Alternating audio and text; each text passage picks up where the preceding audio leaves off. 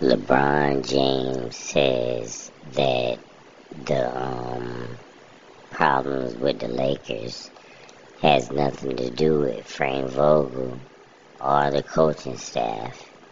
He said it has to do with the players, that the players need to do better, that the players need to produce on the court.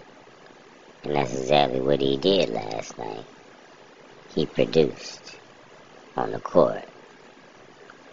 What he had, 30 points, 11, 10, and 3.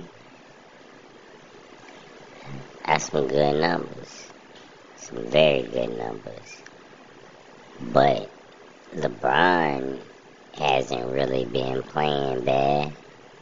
It's the rest of the team that's been playing bad. But either way, LeBron said the problem with the Lakers has nothing to do with the coach or the coaching staff. He said it's the players. So I think that's gonna go a long way with saving Frank Vogel's job, along with if LeBron can keep this up, and if he can motivate the rest of the team to keep up excellent play, then Frank Vogel might keep his job anyway. But you know how the NBA is. It's like 50-50.